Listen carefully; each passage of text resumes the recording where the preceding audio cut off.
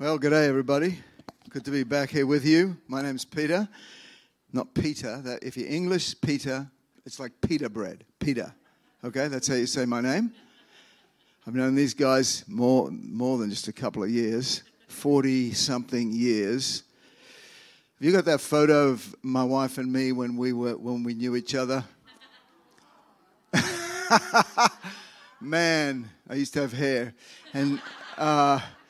and then, you try and kind of stay up with the times, but apparently I'm out of the curve again. I was looking at Corey up here, and I think I have to put these jeans in the dryer and get some white shoes to kind of be back in the curve again.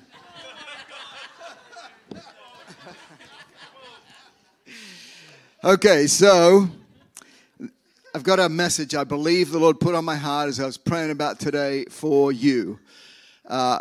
Who are the intercessors here? Who are people that you know God's called you to intercession? Okay, you have such a key role. I want to speak to you about all of us because God has given to all of us this charge. So the title of my message is Creating with God. So let me read a little blurb to you first. You know what a blurb is? It's a thing you read to people. It's the middle of the night. I've been sleeping for a few hours. Suddenly, I'm awake. Nothing is wrong, but I find myself unable to just roll over and go back to sleep. As I lie there in limbo, a distinct impression comes to my mind. Get up and pray. My flesh immediately counters. That cannot be God. I rebuke that thought. I toss around for a few more minutes, and again the mental call comes to go downstairs and pray. I look at my alarm clock, such tiny red numbers, 1:23 a.m. My electric blanket is on 6. Not in Florida, but I am baking golden brown, and I begin to make my appeal. Lord, I've been exhausted lately. I'm sure that if I get up, I'm going to one day die of a heart attack. There is no response. I gradually become aware of a sense of conviction, but it seems vague, so I try to ignore it. Then I take a different tactic. Lord, I'm almost asleep again. Almost, but not quite. God, I know you're looking for someone to stand in the gap, but isn't there a place for someone who is willing to just lie in the gap? Finally, I harden my heart and eventually fall back to sleep. In the morning, while I'm brushing my teeth, I remember last night's battle. Though I struggled to discredit its validity, the gnawing authenticity of what happened is overpowering. What have I missed? What life-changing exchange could have taken place? Creating with God. Okay, true story. I grew up in a Christian home. My dad was a pastor. I gave my life to the Lord when I was 7. I actually got baptized when I was a few days old. Sprinkled. My dad, we were Anglicans. And later on, I got really baptized by immersion, which was amazing. I'll mention that here in a moment. But I fell away from the Lord. I had like 2 years of totally going my own way. I loved traveling. I decided I'm going to travel around the world. So I didn't have a whole lot of money, so I was going to hitchhike for part of that way. Now, you can't hitchhike out of Australia, so I had to pay to get on a ship to Panama, hitchhike through South America, flew over to the Netherlands. I was going to meet up with some friends that were waiting for me in Greece, and we were heading over to Nepal and Afghanistan and India, but I was arrested. I was put in jail, and Christmas morning in jail, I woke up and I was thinking about my family back in Australia, and I wondered what role my mother's prayers, and my parents, but my mum especially, what role her prayers played in the outcome of what took place. 2 days later, they pulled me out of jail, told me to get my stuff, or gave me my stuff. They got me on a plane, a KLM flight back to Sydney, and Right after that, I went to this YWAM outreach for 1 week. My life was so radically changed. I got baptized in Lake Burley Griffin in Canberra, Australia. When I came up out of the water, I knew God had a calling on my life to preach. It was like right then I received something from God that's lasted my whole life. And does prayer change things? That's the question I want us to look at. I want us to address. Does it actually change outcomes? When I was in prison, in jail, I was thinking back to the night before I left Sydney. My parents were having a Bible study, and I was sneaking out to spend time with my friends, and they spotted me and dragged me into the middle of this prayer group. Not literally, but they made it clear I had no option, and laid hands on me and prayed over me. And one of my mother's friends had this prophetic word over me, and I don't remember all of it, but I remember this part. My son, my hand will be upon you as you go, but you're not going to like it. 9 months later, I'm sitting in jail, and God redirected me back to Him. You know, when the Bible says God works all things together for good, the word works, it makes it seem like God's going to do it without us, but the word works is the word energio in Greek, which means to energize. But He doesn't make us love Him, because love has to be our choice to be in love with Him in response to His love for us. But He pushes us in His direction, and prayer is one of those things that does that. Spurgeon said, well, prayer changes you. And I know it changes us when we pray, but the question I had for years is, does prayer change outcomes? In my former pastor's guest bathroom, there's a plaque. It says, prayer changes things. Well, what does it change? Is it like this, that I'm going along in this direction and someone prays or I pray, but the direction still continues? Or is it like this instead, where I'm going in this direction and someone prays and things happen, things change, outcomes actually change? So when I came into Youth with a Mission, we have what's called a discipleship training school, and it's 5 months where you're 3 months having different teachers from around the world every week. And one of the teachers for me was this little lady from New Zealand called Joy Dawson. And Joy Dawson, you remember Joy Dawson? We know Joy Dawson. And Joy said something that just impacted me about prayer. She said this: if all of your faculties were taken away from you, so just imagine you've maybe been in an accident or something and you can't move any muscles in your body except your mind is intact, okay? She said, if all of your faculties were taken away from you except a sound mind, you could change the course of history through the ministry of intercession. Wow, I thought, man, that is incredible. She described intercession as creating with God. And her point was that God leaves some things unresolved so that we can partner with Him to bring about His solution. Not because He couldn't do it without us, but He actually invites us to come in with Him and be co-creators with Him in the new things He wants to do. But it takes time in prayer and standing in the gap. And so Genesis 1:1, I want you to just think about implicationally what this scripture means. The first part of Genesis 1:1 says, in the beginning God created. We'll stop there. Let me ask you, was that the last time? Was that the last time God created? Or is He still creating? He's a living God, right? So He's still creating new things. And if He is still creating new things, does He invite us to co-create with Him? I want to suggest to you that He does in numerous ways, but prayer is one of these ways. So let's get a couple of things out of the way, because sometimes we don't understand why something doesn't happen. We prayed for it, but isn't God in control of everything? Well, let's talk about that. God is in control of history. He's God. He flung the stars into space. He is, King of kings and Lord of lords. Nothing escapes Him. God is God. The direction of history is going to go His way. So, the rise and fall of nations. Daniel 2:21 says, He removes kings and establishes new ones. The current government here has been established by God. Every nation. Now, sometimes people, by their evil behavior, God allows for an evil ruler to come forth. Okay? But, and I'm not saying anything about this right now currently, but I'm saying this is what happens. God is ruling over the nations.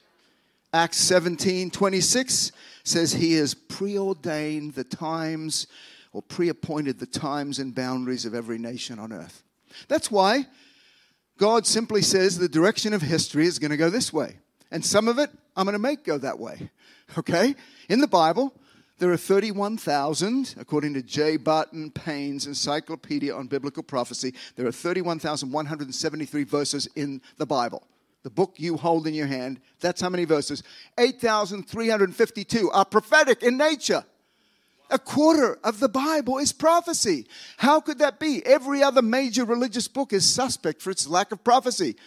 They don't have any because it's not the living God. The Bible is full of it because this is the God of history, the God of creation, the living God.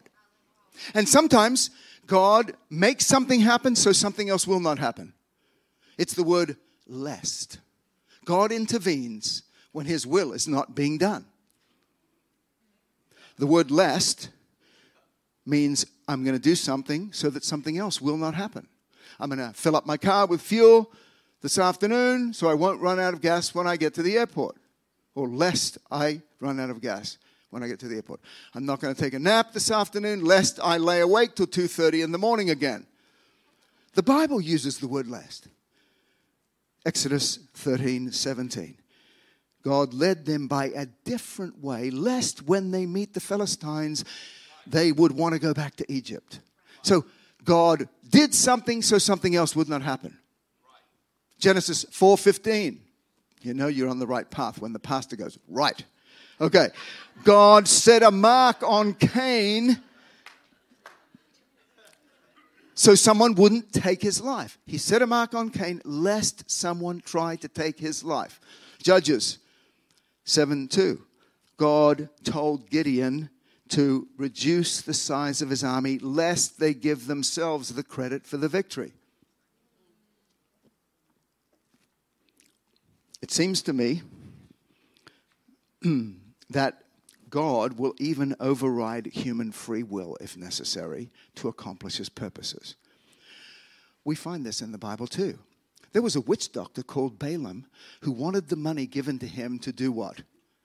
To speak something over Israel. A curse. Okay?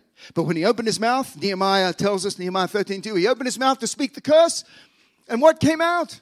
A blessing came out. I mean, he must have been totally surprised. He's about to speak a curse and a blessing comes out. If someone was to say curses don't mean anything, why did God change the curse into a blessing? But God didn't ask his permission.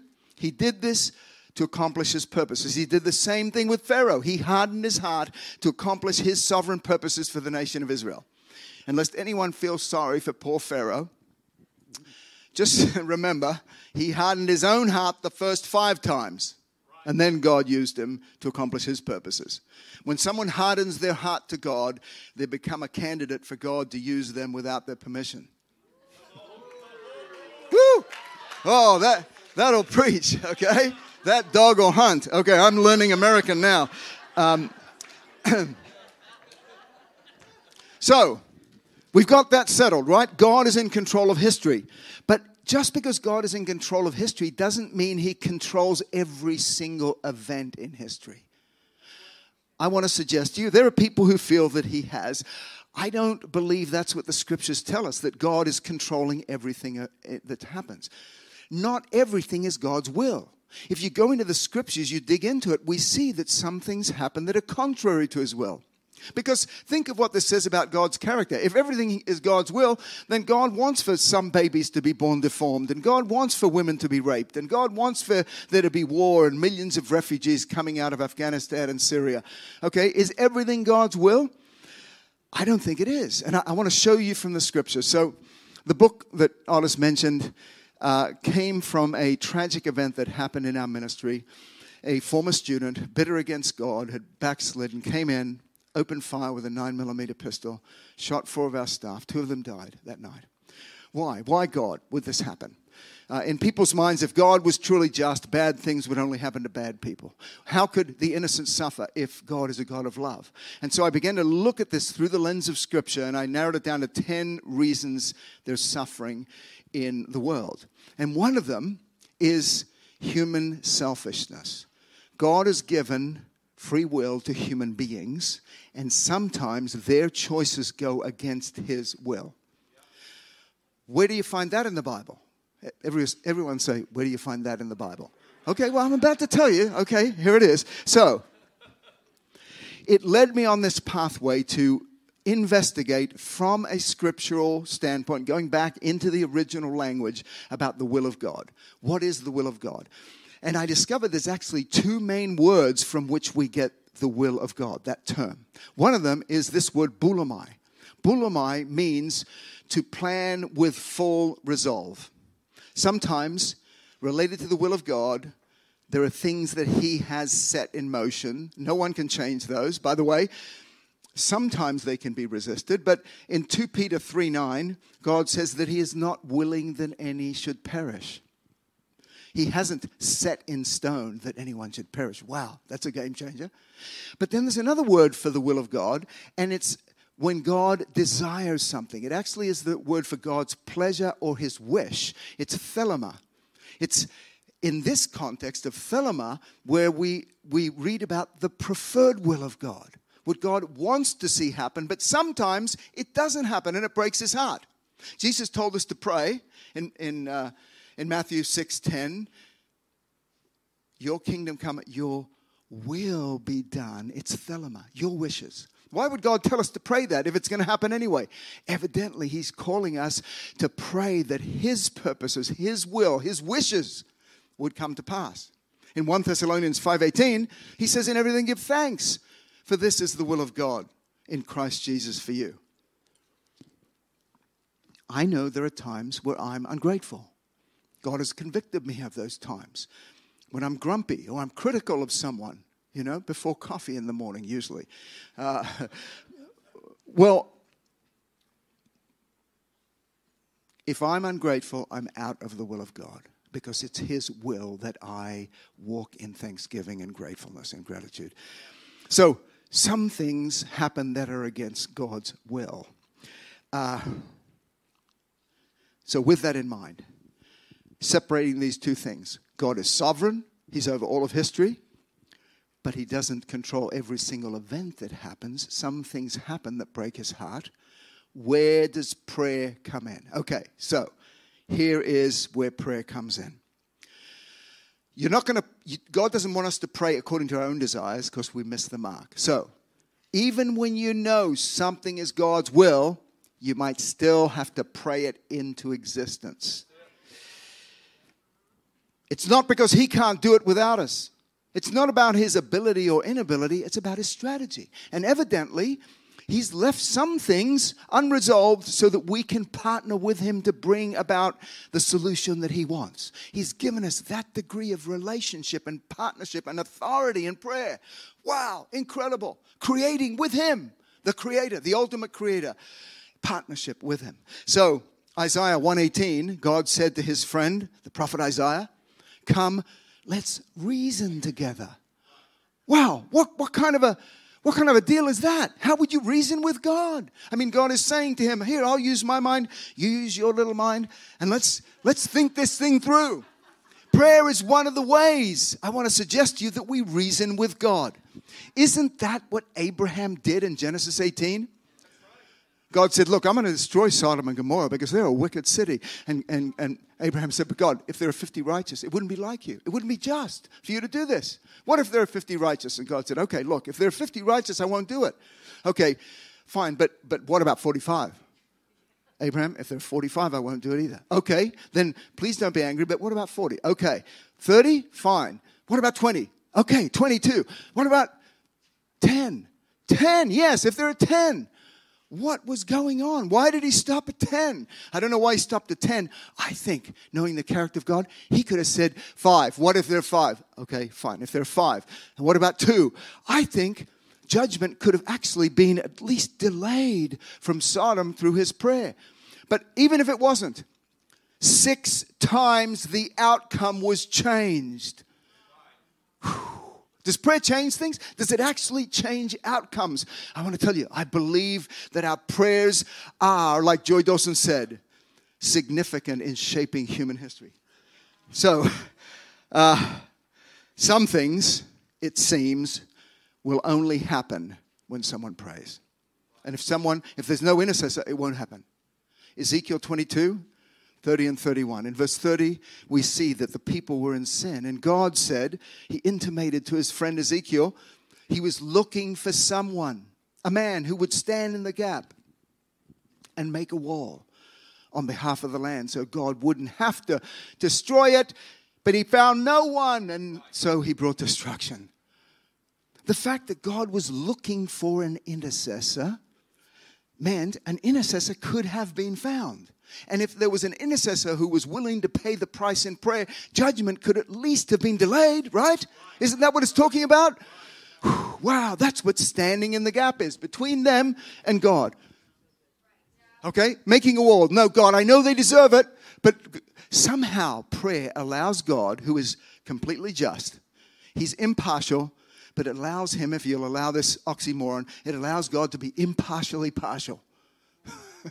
Because God did not just invent morality for humans. He himself lives within those boundaries, those moral boundaries of right and wrong. He's the ultimate example of someone who lives what he preaches. He doesn't just tell us to do something that he doesn't do. That's the real reason Jesus came. I mean, God could have said, I'm not going to kill them, but there was a price for our sin. Jesus did it to satisfy the justice of God. Romans 8, 3 and 4 says that the righteous requirement of the law might be fulfilled. So he wants to show mercy, but he doesn't do it at the expense of his justice. So people deserve his judgment. But prayer somehow allows him to retain the integrity of his righteousness and be partial in that situation for the person you're praying for, the people you're praying for. Whew, man, how incredible. Another scripture. Have you got more? Yes, I've got some more. Isaiah. Everyone say Isaiah. Okay, that was his name. 38. 1 through 5. Isaiah is the prophet. Hezekiah is the king. God says, go tell Hezekiah, his time's up. Set his affairs in order. I'm bringing him home. Hezekiah falls on his knees. God, I don't want to die. God taps Isaiah on the shoulder again. Go back and tell him, I've added 15 years to his life. Why does the Bible say God added 15 years if he was already going to live those 15 years? It was his prayer that made the difference. Wow, incredible. Exodus 32, 10 through 14. God says, okay, I have to bring judgment. Moses says, no, Lord, don't. Kill me instead. God says, leave me alone. That's what he says in verse 10. Let go of me, actually, if you were to translate it literally from the Hebrew. Let go of me. You know, Moses is metaphorically grabbing a hold of God. No, you can't do it. So God didn't bring judgment on them. He relented, which is the word for changing his mind. For some people, they go, but how could God change his mind? God doesn't change. No, listen, God doesn't change his character. He's always merciful and loving and just and kind and faithful. It's precisely because he doesn't change his character that he changes his mind. That was the case with Nineveh. The prophetic word was destruction was coming, but they covered themselves in sackcloth and ashes and they cried out to God and God changed his mind. Jonah 3:10. Okay? So, yes, that does happen. One last scripture regarding Moses, Psalm 106:23. Says that God would have done it had not Moses intervened. Whew. Wow. He stood in the breach. God, in the gap. Okay, where's the gap? You see, this is really the will of God, but this is happening. So you stand in the gap on behalf of the people, on behalf of the loved one that you're praying for. And God, give him more time. Okay, and you continue to witness and share with them. Okay, so I've got to land the plane here. Okay, so the ground rules of intercession. Here are some ground rules. Number 1 ground rule.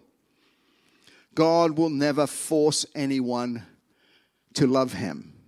You can pray for them, but God is not going to force them to love him because it violates the principles of love relationship.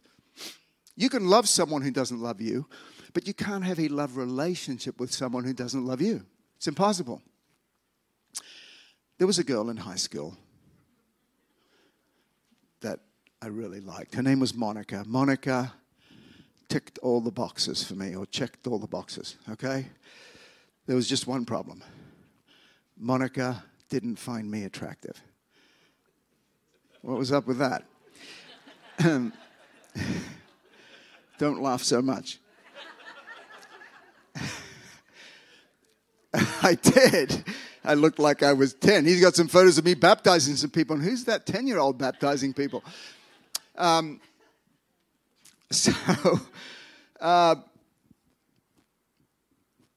Fortunately, I've seen photos of Monica on Facebook. No, that's terrible. Okay, cut that out of the... I ended up with Linda, and I'm happy about that.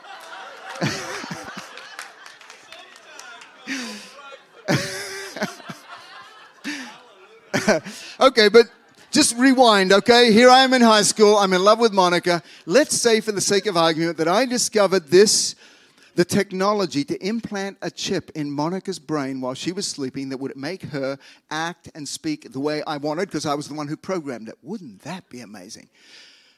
Someone said yes. No. No, it wouldn't. Because it would all be a sham, okay? It would be me loving me, not her loving me. For love to be real, okay, if you're writing this down, write this part. For love to be real, it must be possible to choose against it. Even for God. And so God will put pressure on them to energize them, to turn them back to himself. But ultimately, they have to get on their knees and surrender their hearts to the Lordship of Christ. Okay? And God is not going to force them to do it. Second ground rule of intercession. God will not force anyone to love you.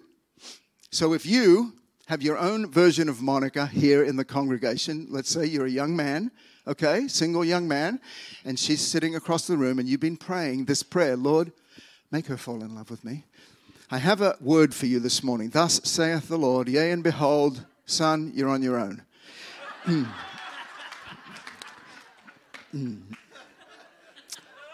Number 3 principle.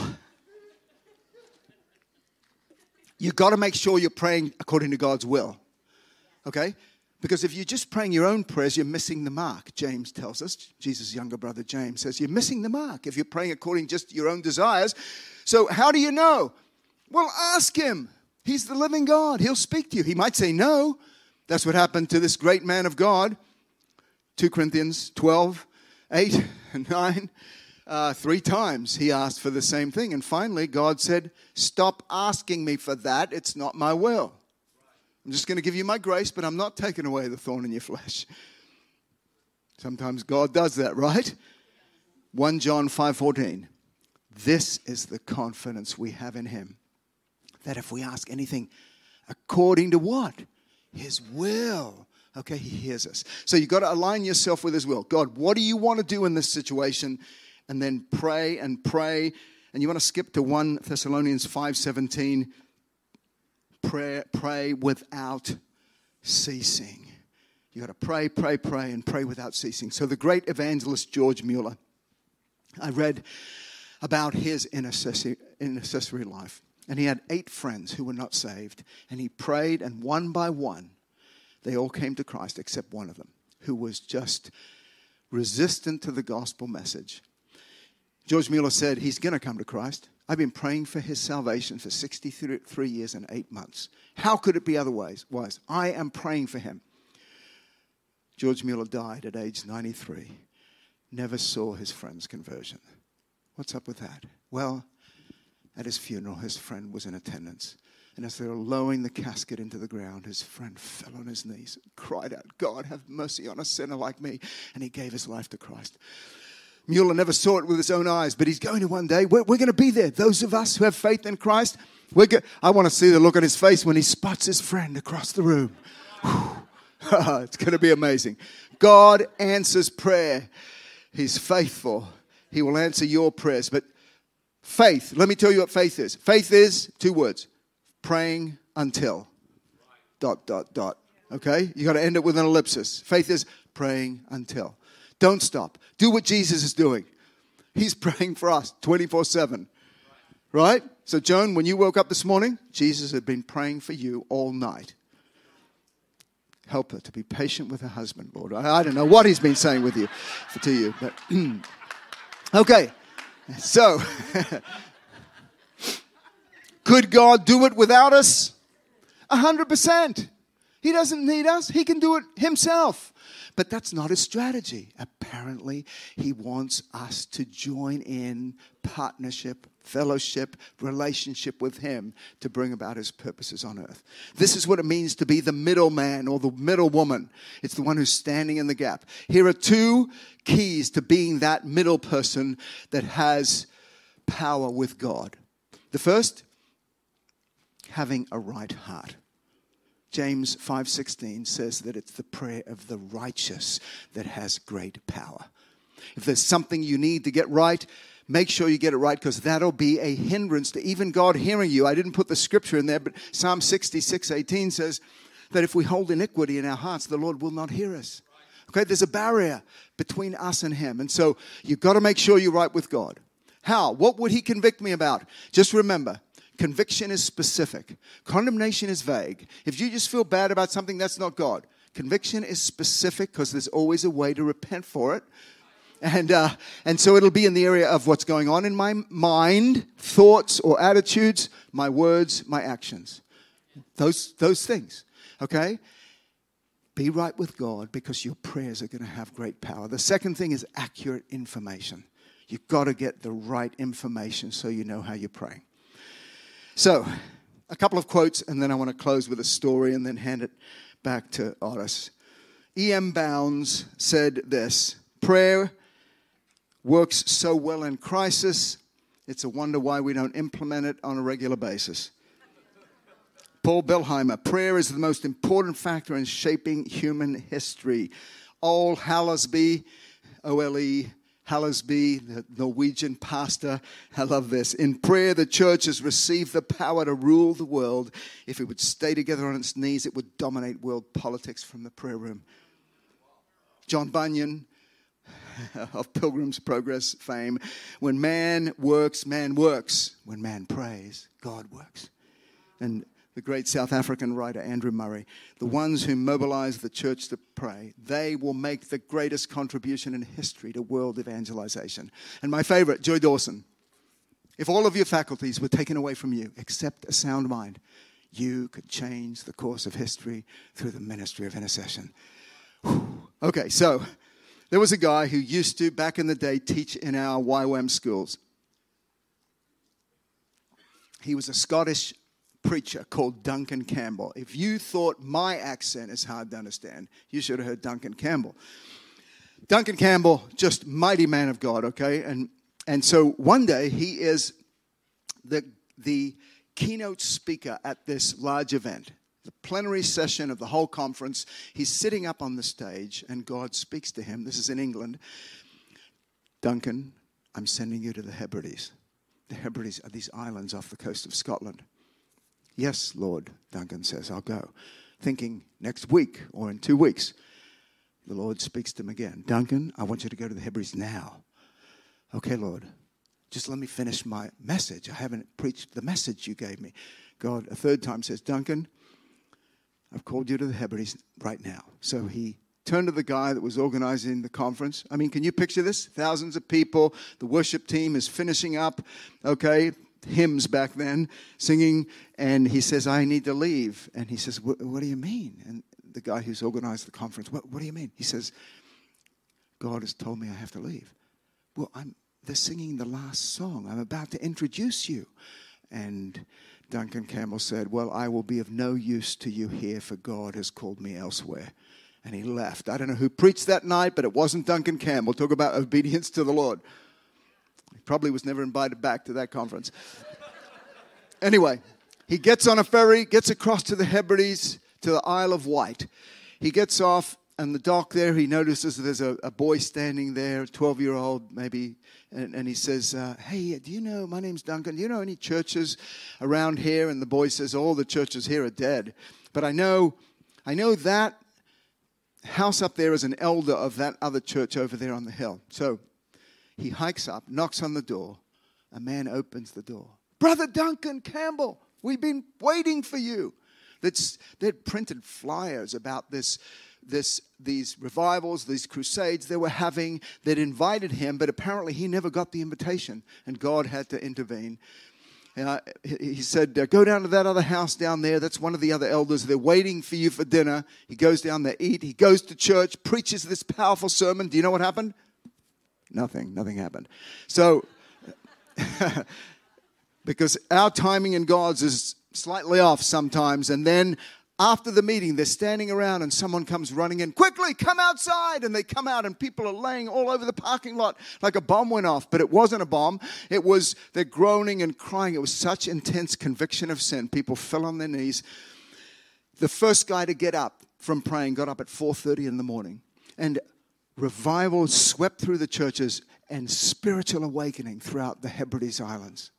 Why did God do that? Well, later, obviously Duncan Campbell obeyed the Lord. The people organizing this thing did, but he meets this intercession group that's been praying. And two of the members were these two ladies who now, they're both very old. One was doubled over with arthritis, the other almost totally blind. And they'd been praying from 10 at night till 4 in the morning every night for 20 years for God to pour out his Spirit on their land. And you know what? God rent the heavens and came down. Oh, boy. Prayer is the key to revival. It's one of the keys to revival. And I want to just encourage you. I believe the Lord wanted me to bring this rhema word to you for the intercessors and for others to hitch your ride to some of these intercessors and begin praying. I noticed when I was walking in, you have prayer every day at 9 a.m. or every office, weekday. Pray, because prayer makes a difference.